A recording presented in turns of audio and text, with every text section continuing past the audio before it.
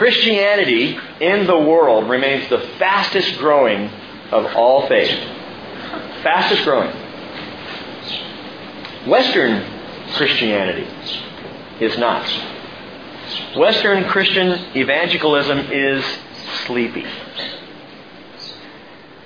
The chapter we're looking at this morning is Matthew chapter 25, beginning in verse 1. Then the kingdom of heaven will be comparable to 10 virgins who took their lamps and went out to meet the bridegroom. 5 of them were foolish, and 5 were prudent. For when the foolish took their lamps, they took no oil with them, but the prudent took oil in flasks along with their lamps. Now while the bridegroom was delaying, they all got drowsy and began to sleep. But at midnight there was a shout, "Behold, the bridegroom! Come out to meet him!" Then all those virgins arose and trimmed their lamps. The foolish said to the prudent, "Give us some of your oil, for our lamps are going out." But the prudent answered, "No, there will not be enough for us and you two. Go instead to the dealers and buy some for yourselves." And while they were going away to make the purchase, the bridegroom came. And those who were ready went in with him to the wedding feast, and the door was shut. Check that verse. Those who were ready went in with him to the wedding feast, and the door was shut. Later the other virgins also came, saying, "Lord, Lord, open up for us." But he answered, "Truly I say to you, I do not know you. Be on the alert then, for you do not know the day nor the hour." While America has gained an 18% increase in population growth over the last 18 years or so, that some 50 million more adults now reside in America than did in 1990. While we've seen that increase, Christianity in America has declined 11%. That would be the equivalent of about 33 million adults. 33 million less than there were in 1990. According to the American Religious Identification Survey, which we talked quite a bit about on Wednesday, I won't spend a lot of time on it this morning, but it says people who claim no faith whatsoever increased from 8% in America to 15% in just 18 years. Which is the opposite direction of the desire of our Father, and I know of this fellowship. In raw numbers, that equals about 20 million in 1990 who had no faith, up to 45 million today. That number now outranks every other major United States religious group with the exception of Catholics and Baptists, who are also losing ground in significant numbers. Revelation chapter 3 tells us that Jesus is writing letters to 7 churches in those 2 chapters. And chapter 3 begins off with a letter to a church in the town or the city called Sardis. Sardis, it means remnant. And he writes, "He who has the 7 spirits of God and the 7 stars says this, I know your deeds, that you have a name and that you are alive, but you are dead." The word name there is onoma. It's where we get our word denomination. You have a name. You have an onoma. You are denominated, clearly, but you're dead.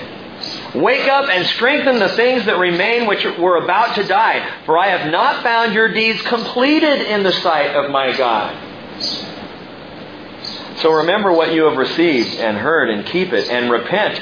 Therefore, if you do not wake up, I will come like a thief, and you will not know at what hour I will come to you. Summarized in 4 words, you snooze, you lose. You snooze, you lose. I remember the 1982 Keith Green song. I've shared it with you before. A song called "Asleep in the Light." Disturbed and bothered a lot of Christians at the time. He sang, "The world is sleeping in the dark that the church just can't fight because it's asleep in the light." How can you be so dead when you've been so well fed? Jesus rose from the grave and you can't even get out of bed. Western Christian evangelicalism is sleepy.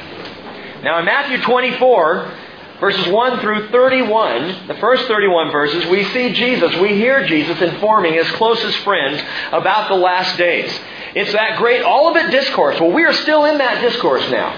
Matthew 24 and 25 is the whole conversation Jesus has with Peter, James, John, and Andrew there on Mount Olivet. And in those first 31 verses, as we've talked about, he describes a concise chronology of the last days. You can track it through.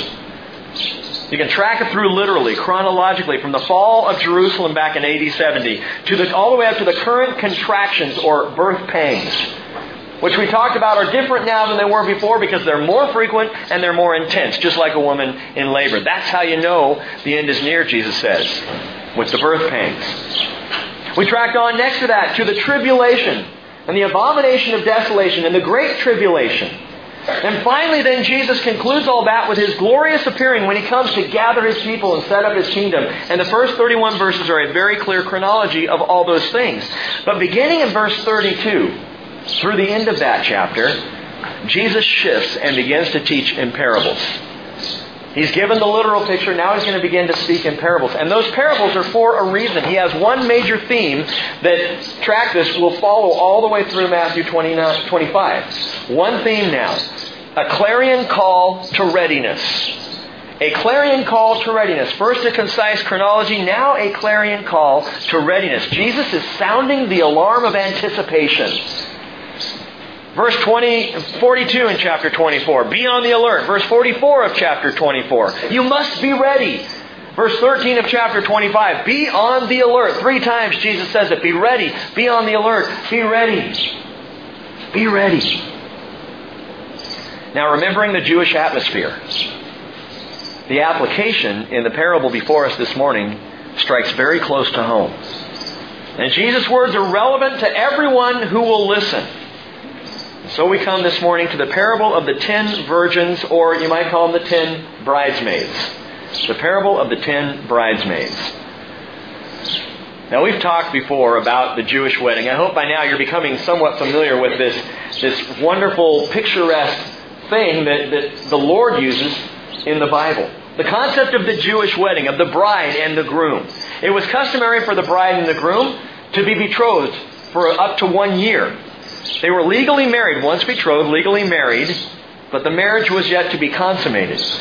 During that time, the groom would be building a new room onto his father's house, building on a place to which he could bring his bride when the day was right. And father would watch the building and keep track of it, and when he felt like everything was ready, he would say, okay, son, go get your girl. Go get your bride. The wedding's prepared.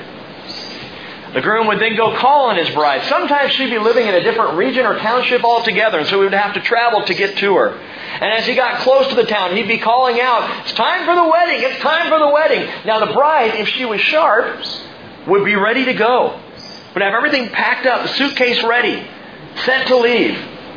So that when the groom came calling, she could head right out the door with the bridesmaids and the wedding party, and a great celebration would go right down the middle of the town. The people marching and parading together. And then the groom would come for his bride.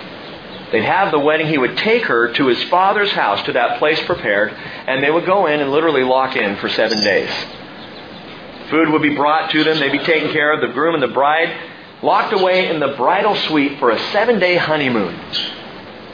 That I'm sure is sweet. And after that, the groom would come out after the 7 days, and he would present his bride to everyone. Now the marriage consummated, the marriage complete, the couple unified before the Lord. And the parable in Scripture is just beautiful. John 14:1, Jesus says, do not let your heart be troubled. Believe in God. Believe also in me. In my Father's house are many dwelling places. If it were not so, I would have told you, for I go prepare a place for you. And if I go prepare a place for you, I will come again and receive you to myself, that where I am, there you may be also. We talked about Wednesday, the word receive you to myself is the word paralambano in the Greek. Paralambano is the same word Jesus used when He said, one will be taken and one will be left. One will be received and one will be left behind. And I believe there in Matthew 24, He is indeed talking about the rapture of the church. And we discussed that also on Wednesday. What's amazing to me about John chapter 14, verses 1 through 3, where Jesus says, if I go prepare a place for you, I'll come again and receive you to myself, is when you begin to study Revelation, you got a problem. It doesn't seem to jive with what Jesus says is going to happen in the second coming. Revelation 19 indicates Jesus returns, riding on a white horse, followed with the host, riding on white horses behind him. Everybody comes back in, and he sets up and establishes his rule and reign. Revelation 20, for 1,000 years on earth, not in a place prepared in heaven, but on earth. And after that, Revelation 21 and 22 tells us very clearly that God then will create brand new, from nothing, brand new, a new heaven and a new earth and a new Jerusalem. It'll be an ultimate new picture. It won't be the old earth refurbished. It'll be a brand new thing that God's going to do. And you read through that, you say, well, okay, so where does John 14 fit into that? He's preparing a place for us. He's preparing a place to bring His bride for those 7 days, the 7 years of the tribulation. A place prepared for you. He's working on it right now. And we begin to understand when we look at things culturally and see what happened with the Jewish people, how the Jewish wedding took place, that it is a perfect picture. I'm preparing a room for you in my Father's house. And I'm going to come get you, and I'm going to receive you. Paralambano, I'm going to receive you to where I am. That where I am, there you may also be. So Revelation 19 verse 7 says, let us rejoice and be glad and give the glory to Him, for the marriage of the Lamb has come, and His bride has made herself, do you know the word there? She has made herself ready. Ready. The bride is ready when the groom comes. It was given to her to clothe herself in fine linen, bright and clean. For the fine linen is the righteous acts of the saints. You ever think about the place prepared? I mean, you ever just stop and think about what must heaven be like? We were driving down to the hearing examiner on Friday. And Russ noticed, if you looked out on the horizon, you remember Friday was absolutely beautiful, clear blue sky, and you could see all the way out to the Olympics. And it was breathtaking. And I just thought in that moment, Lord, you are such a grand Creator. No doubt you all have traveled in different places in the world and seen tremendous things. Great sprawling oceans and amazing lakes and huge mountaintops and trees that don't seem to ever end as they grow. And we say, wow, Lord, you are an amazing Creator. You are just awesome. Fantastic. Keith Green wrote the song, I Can't Wait to Get to Heaven, where He'll wipe away all our tears. In 6 days He created everything, but He's been working on heaven 2,000 years. What an amazing place it must be. Paul said in 1 Corinthians chapter 2, verse 7, we speak God's wisdom in a mystery, the hidden wisdom which God predestined before the ages to our glory. The wisdom which none of the rulers of this age has understood. For if they understood it, they would not have crucified the Lord of glory. But just as it is written, things which eye has not seen, an ear has not heard, and which have not entered the heart of man, all that God has prepared for those who love Him. Can't even imagine. Paul, in a moment in his life, was, I believe, caught up to heaven and saw those things. Now he indicates that in 2 Corinthians chapter 12. He says, I know a man in Christ who 14 years ago, whether in the body I do not know or out of the body I do not know, God knows, such a man was caught up to the third heaven. What's the third heaven? Well, in Jewish understanding, first heaven is the skies which you can see, and the second heaven is outer space and the stars, and the third heaven is where God resides. Paul says, I know a man who was caught up to the third heaven. And I know how such a man, whether in the body or apart from the body I do not know, God knows, he was caught up into paradise and heard inexpressible words. What are you saying, Paul? I saw stuff I can't even describe to you. I saw things you can't even imagine. Why does the book of Revelation not go into the wedding feast more than it does? Why in chapter 19 don't we get this big, beautiful picture of the place prepared for us? Because you can't even imagine it. Because words cannot describe what Jesus has prepared for those who love Him. From this point by the way, in Paul's writings, from this point on, it was all about heaven. If you notice, after 2 Corinthians chapter 12, and the letters that Paul wrote following that, it's heaven, heaven, heaven. He just could not get it out of his mind. And I believe that's how the Lord wants us to live. I am in full agreement with Jackie, my sister. This is how we are called to live. Thinking about it, we cannot get our minds so heavenly focused. Some have said that you're no earthly good. Wrong. The more heavenly focused you are, the more earthly good you are. I sat there, Jackie, while you were sharing, and I was thinking about my life. Selfishly, just thinking about what all is going on. And I actually said, Lord, how do we do that? How do we stay focused on heaven and deal with all the stuff we have to deal with? How do we do that? How do I function as a father, but stay focused on how do I love my wife and serve her and take care of the needs and focus on how do I, kids coming in and family growing and household. I did taxes all day yesterday. How do I focus on heaven while at the same time doing TurboTax?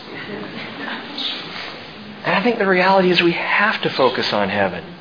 That the more we focus on heaven, the more all those other things begin to have meaning and matter. I don't care for my children because they're my children and, offspring. And so I've got to take care of the offspring. I care for them and love them because I want them to go home with me when I go. And I love my wife because I want her to be there with me when I go. I'm not sure how taxes fit into that. I'll figure it out and get back to you. But it's being heavenly focused. By the way, in Jesus' marriage example, after the 7-day honeymoon, when the groom came out and presented his bride, the idea was from that point on she would be with him always. She'd always be with her husband and he with his bride. Check this out. In the rapture of the church, Jesus comes for his bride. He comes to get her. 1 Thessalonians 4:16, the Lord himself will descend from heaven with a shout, with the voice of the archangel, with the trumpet of God, and the dead in Christ will rise first. And then those who are alive and remain will be caught up together. Caught up. Raptured. Harpazo, that's the word. Caught up together with them in the clouds to meet the Lord in the air. And so we shall always, always be with the Lord. Jesus said that where I am, there you will also be. That we will always be with Him. But watch this. That's in the rapture of the church. We're caught up to always be with Him. What happens when He comes back? In the second coming, Jesus doesn't come for His bride. Jesus comes with His bride. We come back with Him. Zechariah chapter 14 verse 5. The Lord my God will come and all the holy ones with Him. Who are the holy ones? Well, it's not the word in the Hebrew for angels. It's the word in the Hebrew for saints. 1 Thessalonians chapter 3 verse 12. May the Lord cause you to increase and abound in love for one another and for all people, just as we also do for you, so that He may establish your hearts without blame and holiness before our God and Father at the coming of our Lord Jesus with all His saints, is the word. And the word saints is hagios in the Greek, and again, it's not angelos, it's not angels, it's saints, holy ones. Jesus comes back with His saints. Jude 14, speaking of the very first prophecy we have on record, in the 7th generation from Adam, Enoch prophesied, saying, Behold, the Lord came with many thousands of His holy ones. And again, it's the word saints. Revelation 19:14 tells us the armies which are in heaven, clothed in fine linen, white and clean, were following Him on white horses. Which is curious to me, because the armies now following Jesus on horseback at His second coming are wearing the exact same clothing in verse 14 of Revelation 19 that the bride is wearing in verse 7 of Revelation 19. What are you saying, Rick? That we ride with Him. That we trace His trails through the heavens. That as Jesus breaks forth in glorious array on that white stallion, we're back behind Him. You will see the second coming of Jesus from the back. While the world sees Him coming amazed, you'll be going, Go, Jesus, go! Go, Jesus, go! Well, maybe not. We'll be saying something. I'm sure shouting and cheering and praising. But we come back with Him. Revelation 1 verse 6, Revelation 5 verse 10, Revelation 20 verse 6 tell us we then rule and reign with Him for 1,000 years. Why? Why does the church, the bride of Christ, have that special privilege to rule and reign with Jesus for 1,000 years? What could we possibly have done? I mean, you all understand we're saved by grace, right? That without grace, we're ugly, stinking sinners. We're not so great on our own. We get off on our own, and that's when things go. But when we're in Jesus, by His grace, we are the beautiful bride. So I think we're saved by grace, so how possibly do we have the privilege of ruling and reigning with Jesus? What have we done? There's one thing you have done. If you're in Christ today, there's one thing you have done to merit the honor of ruling and reigning with Jesus. You believed Him without seeing. Blessed are those who believe and have not seen. We were not like Israel, where we saw the magnificent works of God, where everything was visibly testified to, where they could see God at work and still turned away. No, we believe without seeing. I remember several years ago, a friend of mine was real excited that they thought they'd found Noah's Ark. And it's entirely likely they have, or at least pieces of it, or some pictures indicating they're on Mount Ararat that it may very well be Noah's Ark discovered. And he was so excited about that. And I remember going away from that conversation saying, you know what, that wouldn't change my faith one iota. Great, they found the Ark. I knew it was there. Ooh, big surprise. We already knew. Belief without seeing. And it's a precious thing to put your faith in the Lord Jesus Christ. What's even more amazing to me is that the Lord then does confirm your faith. He then does come. You believe first, He says. I want you to step out. And then I'll show you. And then I want you to step out again. And then I'll show you. And what's going on with the county right now is exactly that. I will go before you. You have a continuance till April 2nd. You have a continuance to meet with the county and work out safety issues and take care of that. Praise the Lord. I'm going before you. But you don't yet have a building up. You don't yet have the site plan all finished and everything done there. Keep walking. Keep walking. I will confirm it to you. Rick, are we ever going to get back to the parable of the 10 virgins? Yeah, absolutely. In fact, how about now? The virgins are literally bridesmaids. And in this parable, they're waiting, convinced that the groom was sure to come. They knew the groom was going to come. But note this. In the story Jesus tells, the bridesmaids were already sent out to meet the bridegroom, knowing he was coming. The fact that they were sent out means that they already had a sense that he was on the way. But the way took a while. Who would send out the bridesmaids? The bride. The bride would tell the bridesmaids, time to head out. Keep that in mind. In verse 5, we see something. The groom was a long time coming. While the bridegroom was delaying, they all got drowsy and began to sleep. We see a picture of that in Gethsemane on the night before Jesus' death. The apostles were there and they were worn out. Jesus had been teaching for a while. They'd shared Passover. They were worried. They were upset. They knew that He was upset. Something was going to happen. And they were concerned greatly about it. And so they got sleepy. They nestled down under the olive trees there and passed out. Jesus said, could you not wait with me 1 hour? Couldn't you just pray for an hour? Indeed, the spirit is willing, but the flesh is weak. And we see this in these bridesmaids. The good news is God understands impatience. If you've ever been impatient in your life for the Lord to do something, just know that He understands. He gets it. He knows we're waiting. He knows we get drowsy from time to time. He knows the bride is waiting, and He's waiting too. He's waiting too. Verse 6 says, but at midnight there was a shout. Behold the bridegroom, come out to meet him. And very similar, by the way, to the shout in 1 Thessalonians chapter 4. The Lord will come with a shout. Revelation chapter 4, verse 1. The doors were open in heaven and a voice shouted, come up here. So Jesus, I believe, is tying into that right here. Then all those virgins arose and they trimmed their lamps. The foolish said to the prudent, give us some of your oil, our lamps are going out. But the prudent answered, no, there will not be enough for us and you too. So go instead to the dealers and buy some for yourselves. 5 bridesmaids were ready to go. They had extra oil in their lamps to keep their lamps burning bright.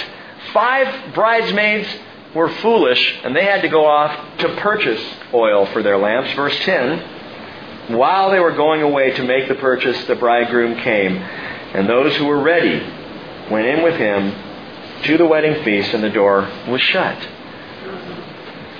Once again in Matthew 25, we find ourselves in the midst of controversial teaching on the part of Jesus.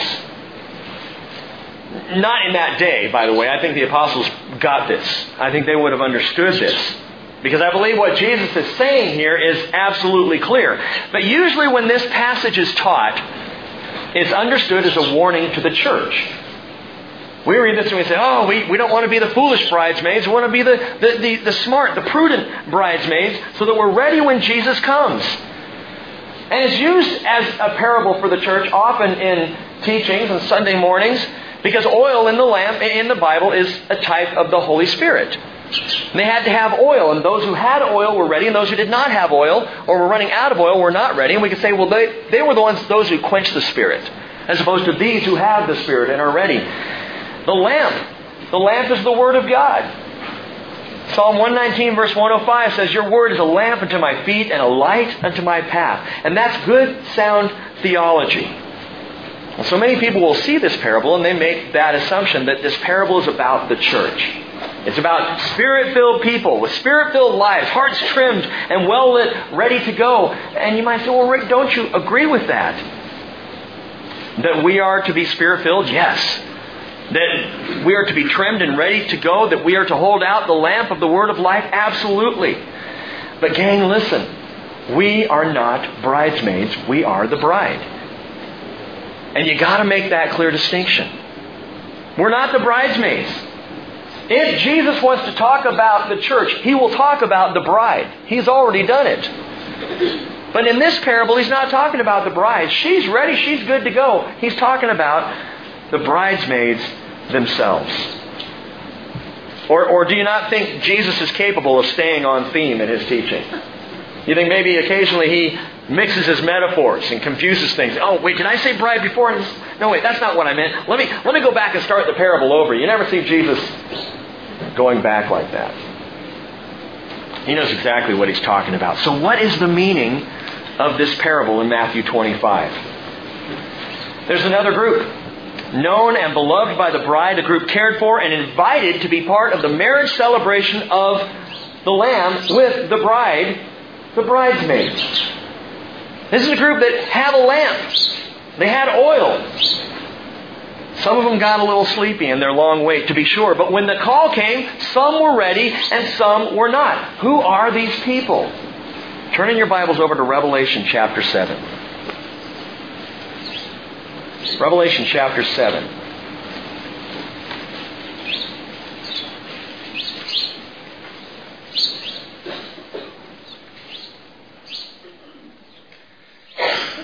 John is writing and he said, I heard the number of those who were sealed. 144,000 sealed from every tribe of the sons of Israel. Uh-oh. The 144,000. Well, Rick, that can mean anything. Actually, it can only mean one thing. It has come to mean anything to a number of different denominations and cults. The Jehovah's Witnesses say the 144,000 are Jehovah's Witnesses. The challenge there is at this point there already would be 144,000 Jehovah's Witnesses saved, so the rest of them, I don't know what they're doing. I figure once you hit 144, you're done, you know. And there are different groups that claim, oh, that's us, it's talking about us. The Bible's very specific exactly who the 144,000 are. Sealed from every tribe of the sons of Israel. Not the church. And just to be clear, John writes, from the tribe of Judah, 12,000 were sealed. From the tribe of Reuben, 12,000. From the tribe of Gad, 12,000. From the tribe of Asher, 12,000. From the tribe of Naphtali, 12,000. From the tribe of Manasseh, 12,000. From the tribe of Simeon, 12,000. From the tribe of Levi, 12,000. The tribe of Issachar, 12,000. The tribe of Zebulun, 12,000. And from the tribe of Joseph, 12,000. From the tribe of Benjamin, 12,000 were sealed. 144,000. This group of people that you may have heard about before are absolutely, undeniably, and without question 144,000 Jewish believers. These are people, based on the chronology of Revelation, people who are sealed in the tribulation for a great task. I shared before, 144,000 Jewish Billy Grahams running all over the earth, bringing the Word. Do you know there are not 144,000 missionaries in the world today? This is a big number. This is during the tribulation, and you've heard me recently say, I believe God is pulling out all the stops in the tribulation. That evangelism continues full force after the church is pulled out. And this 144,000 is just part of the package deal. Along with the 2 witnesses in Revelation 11. Along with an angel flying in the mid-heavens, if that's not enough, shouting the eternal gospel to people. God is going to pull out all the stops in that time. Great, Rick, wonderful. What does that have to do with the bridesmaids? Turn over to Revelation 14.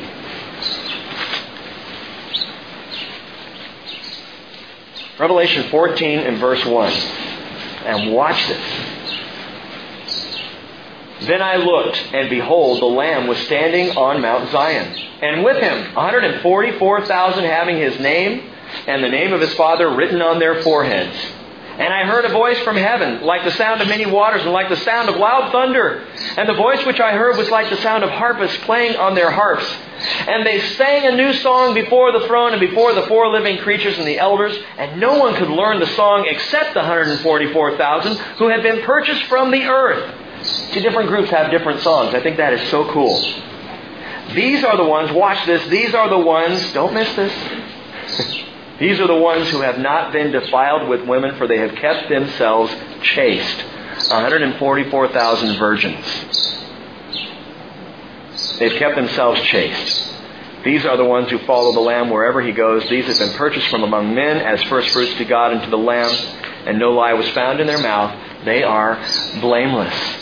These Jewish saints, this 144,000 that was literally detailed for us in Revelation chapter 7, now we see again in Revelation 14, are 144,000 virgins. Same word used in Matthew 25 for the 10 virgins, the 10 bridesmaids. We've already seen in Matthew, Jesus came to the Jew first. We know that. He came to the Jew first. There was a first commission, Matthew chapter 10. And even before that, Israel was the one given the task to be the light of the world. Israel was given the task to bring the light to the Gentiles. It was not the church's task originally to be a city set on a hill. When Jesus was teaching in Matthew chapter 5, you're a city on a hill. I think there's indication there that He's talking about Israel. You don't cover up this light. You're the light of the world. What would make you say that, Rick? Isaiah 49 verse 6. God says it is too small a thing that you should be my servant to raise up the tribes of Jacob and to restore the preserved ones of Israel. I will also make you a light of the nations so that my salvation may reach to the end of the earth. Did that fail? Was Israel not the light of the nations that would reach to the end of the earth? It didn't fail. It is yet to be fulfilled. It will be fulfilled. When the Lord says to Israel, I will make you a light to the Gentiles, a light that will reach to the very ends of the earth, He's talking to Jews. He's talking to Israel. And we see it begin to take place now in that time of tribulation, the 144,000 virgins. Chaste people who are bringing the light to the world. There have always been Jews whose lamps were lit, full of oil, ready to go when the groom came. Jews like Daniel. Hebrews like Ezekiel, Isaiah, Jeremiah, John the Baptist. Well, wasn't John the Baptist a Christian? No. John the Baptist was the last great Jewish prophet before Jesus came. But these guys are not the bride. They're not the bride. Their lamps burned brightly. In fact, so brightly, Peter says, we still see the light from these guys' lamps. 2 Peter 1:19, we have the prophetic word made more sure, to which you would do well to pay attention as to a lamp shining in a dark place until the day dawns and the morning star arises in your hearts. Prophecy is a lamp shining in a dark place. These guys brought the light of the gospel truth to the whole world. The prophets burned so bright, we still see the gospel in their inspired words. And some were looking for Messiah's coming. And they will be honored guests at the marriage feast of the Lamb. The last of these, as I told you, was John the Baptist himself. You know what John called himself? This is interesting to me. John chapter 3 verse 29, he who has the bride is the bridegroom. But the friend of the bridegroom who stands and hears him rejoices greatly because of the bridegroom's voice. So this joy of mine has been made full. John the Baptist says, I'm the friend of the bridegroom. I'm not the bride. John would die before the bride came into existence. Acts chapter 2, where the church was born. John died before that. He is not part of the bride. He is the friend of the bridegroom, and therefore welcome to and privy to the marriage feast of the Lamb, one of the honored guests who will be there. What are you saying? That the bridesmaids here portray all Israel? No. The bridesmaids portray not the faithful of Israel past. They will be honored. They will be invited guests. I'm talking about Daniel, Ezekiel, Isaiah, Jeremiah, Abraham, Moses, Joshua, men and women who serve with great honor and distinction, but have long since passed away. They will be honored guests at the marriage feast of the Lamb.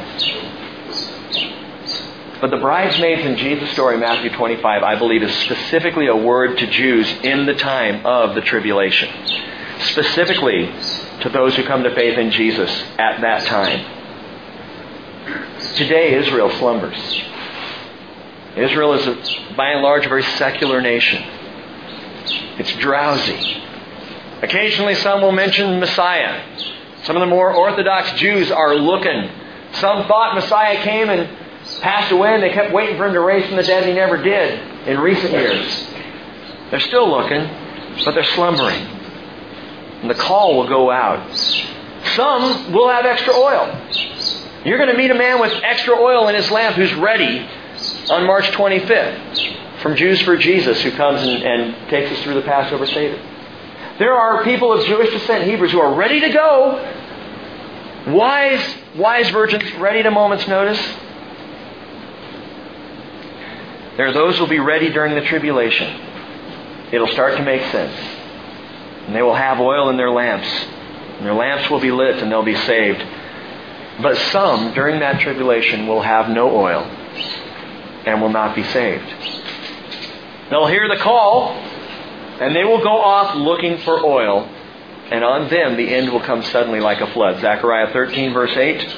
It shall come to pass in all the land, says the Lord, that 2/3 in it shall be cut off and die, but 1/3 shall be left in it. I will bring the 1/3 through the fire, and will refine them as silver is refined. Test them as gold is tested.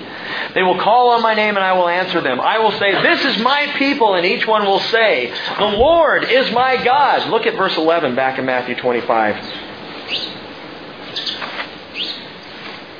Verse 11 tells us the other virgins later also came, saying, Lord, Lord, open up for us. But He answered, truly I say to you, I do not know you.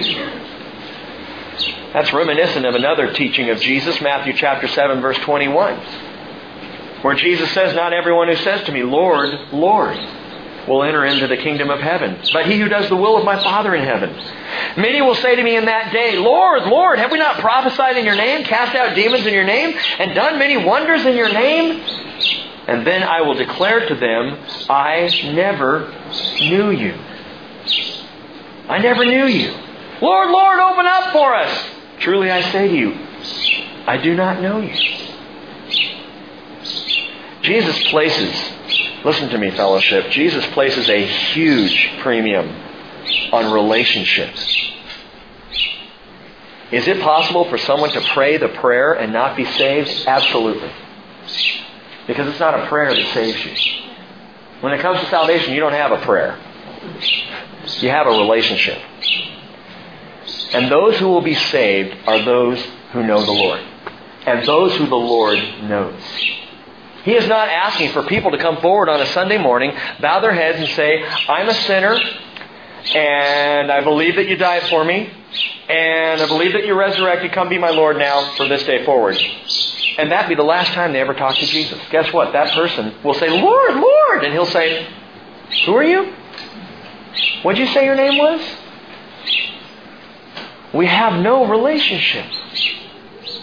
That is the call on our lives, to be walking with Jesus, to have a relationship with Him. And as you share Jesus with friends, family members, it's not about trying to get them to the point of saying a prayer, and once they do, going, oh, good, okay, check that off the list. Who's next? I've shared this before. You stick with them. You walk with them. In that relationship, revealing to them and showing them that it is a relationship that Jesus has called us to. Now you might say, well, I'm somewhat relieved that this teaching applies to Israel, not me. I remember as a kid sitting in church and daydreaming as the preacher droned on and on. And I remember this teaching. And he applied it to the church. I remember sitting there, and suddenly I kind of woke up and got a little scared, imagining myself on a bench with a bunch of my friends and falling asleep, and then waking up in time to see that they're all going off, but I don't have lamp, and I'm left out. It scared me. It really scared me. I mean, as kids, we can be so vivid in our imagination. Listen, I fully believe the church will be taken up. And I fully believe we'll be received by the groom by the grace of God. I believe the weakest to the strongest of believers are going to go. The most committed among you, to those who are just barely hanging on, I believe are going to go. But somewhere there's a line drawn that only the Father knows, and it's the line of relationship. That we either know Him or we don't. And if we know Him, we're going to go. And if we really don't know Him, we will be left. But this teaching's talking about Israel. Well, if this is talking about Israel, why talk about it at all? Let's just let them worry about it. They can read it during the tribulation. Gang, we know what happened to Israel historically and prophetically applies practically to us today. We can't be those who just point the finger at Israel and say their problem, their issue, their end. Because it applies to us as well. As Jesus says in verse 13, be on the alert then, for you do not know the day or the hour. Does anybody here know the day or the hour? We don't know. So we have one alternative. Be on the alert. Be ready. If you're in Christ, you're part of the bride. But even though you're guaranteed a place at the marriage feast of the Lamb, let me ask you this. Who wants to be a sleepy bride? Can you imagine a bride walking down the aisle? All that gunk in her eyes? Breath that would kill a dog? Hair all bedheaded and matted out? I'm ready. Ready for the feast. Let's go. We're not called to be drowsy. What bride ever is? Now, I do remember a story. I remember a story I read once about a bride who was very nervous, and so she was in the hall there waiting, and all the food was out laid for the reception, and so she began just to sample a few things here and there as they were getting ready inside, and there was champagne there, and so she had, to calm her nerves, one too many of those, and she began just eating, and by the time she's walking down the aisle, she's, walking sideways. She gets down to the front. True story, I kid you not. You can read about it in Robert Fulgham's book. It was on fire when I lay down on it. She gets up to the front. And the preacher, who was Robert Fulgham at the time, said, who gives this young lady to be married to this young man? And before anybody could say anything, she hosed the groom. It was just this big, awful mess. You don't want to be that bride. You want to be the bride who is ready, who is dressed in robes of righteousness. The righteous acts of the saints, who is ready to go when the Lord calls. We want to be the bride who is not sleepy or drunk or caught up in the world. I read this passage often, but 1 Thessalonians chapter 5, Paul makes it very clear. He says in verse 6,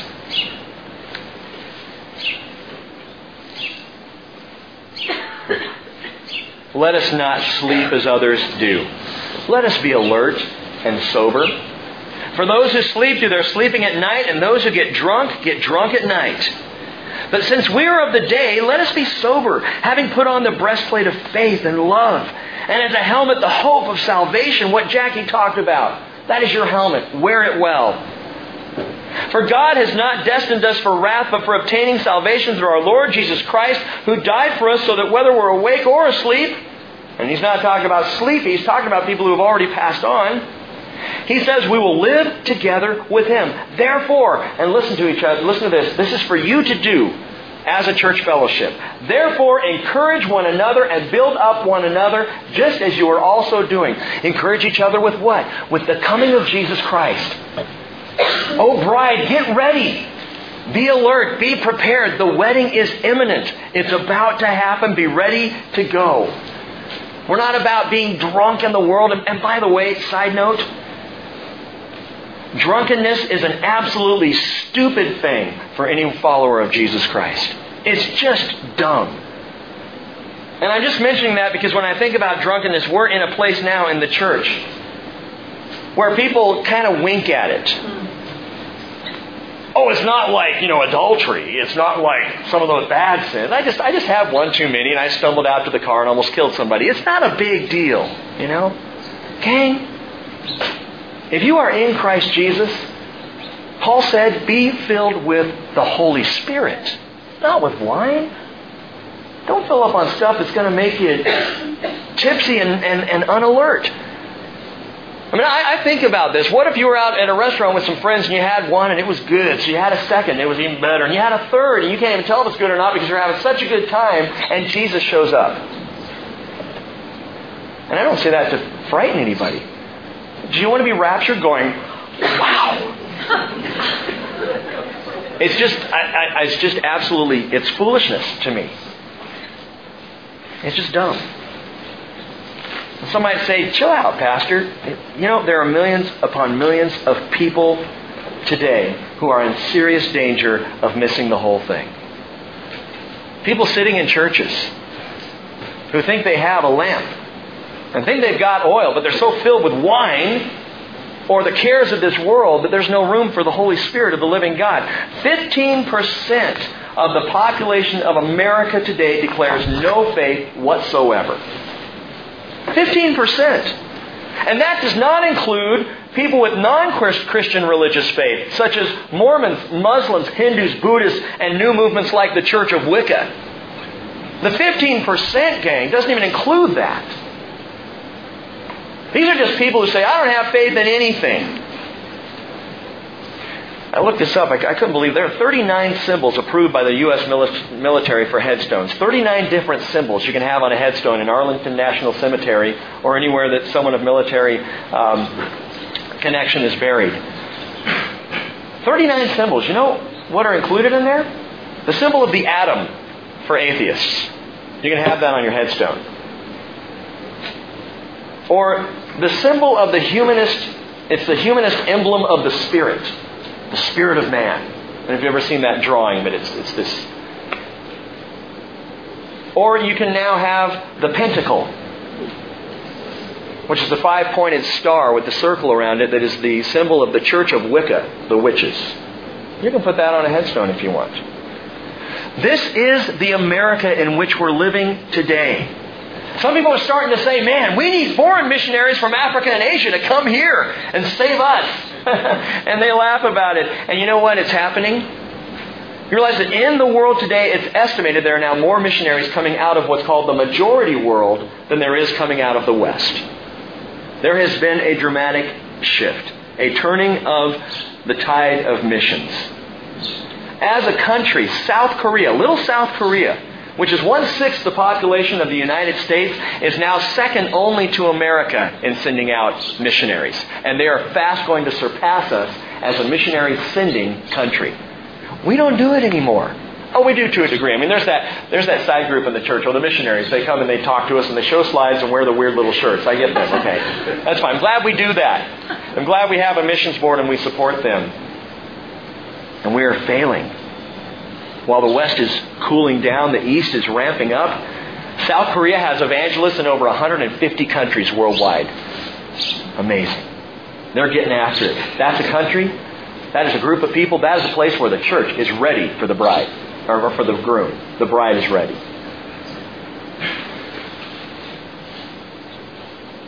So let me leave you with this question. Are we no longer up to the task? Are we not filled with the oil of the Holy Spirit? I mean, are we not so full lest that we don't have to go looking when the groom calls? We have enough. We're filled to the brim. Our lamps are lit. We are holding out the lamp of the Word of life. Is that not who we are? Can we not hold this up for the world? Gang, we have a job to do in these waning days of the end times. We have a job to do. Let's get to it. Matthew 24, verse 25, Jesus said, "Behold, I've told you in advance."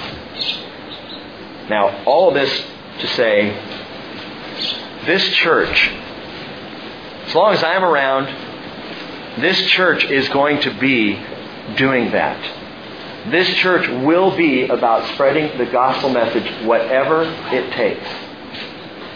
Nothing's going to stand in the way of what we're doing. And if you're not up for that, there are a lot of churches that are sleeping in the light. Go find a comfy pew. Because frankly, if we're not up to the task, you're just going to slow the rest of us down. Please hear me say that with love. But I believe we have a job to do. Let's pray about it.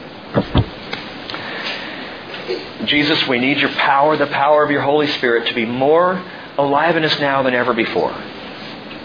And I ask, Lord Jesus, that we will be so filled with your Spirit that the cares of this world and the things of this world, and even the pleasures of this world, Father, just would not satisfy like your Spirit does.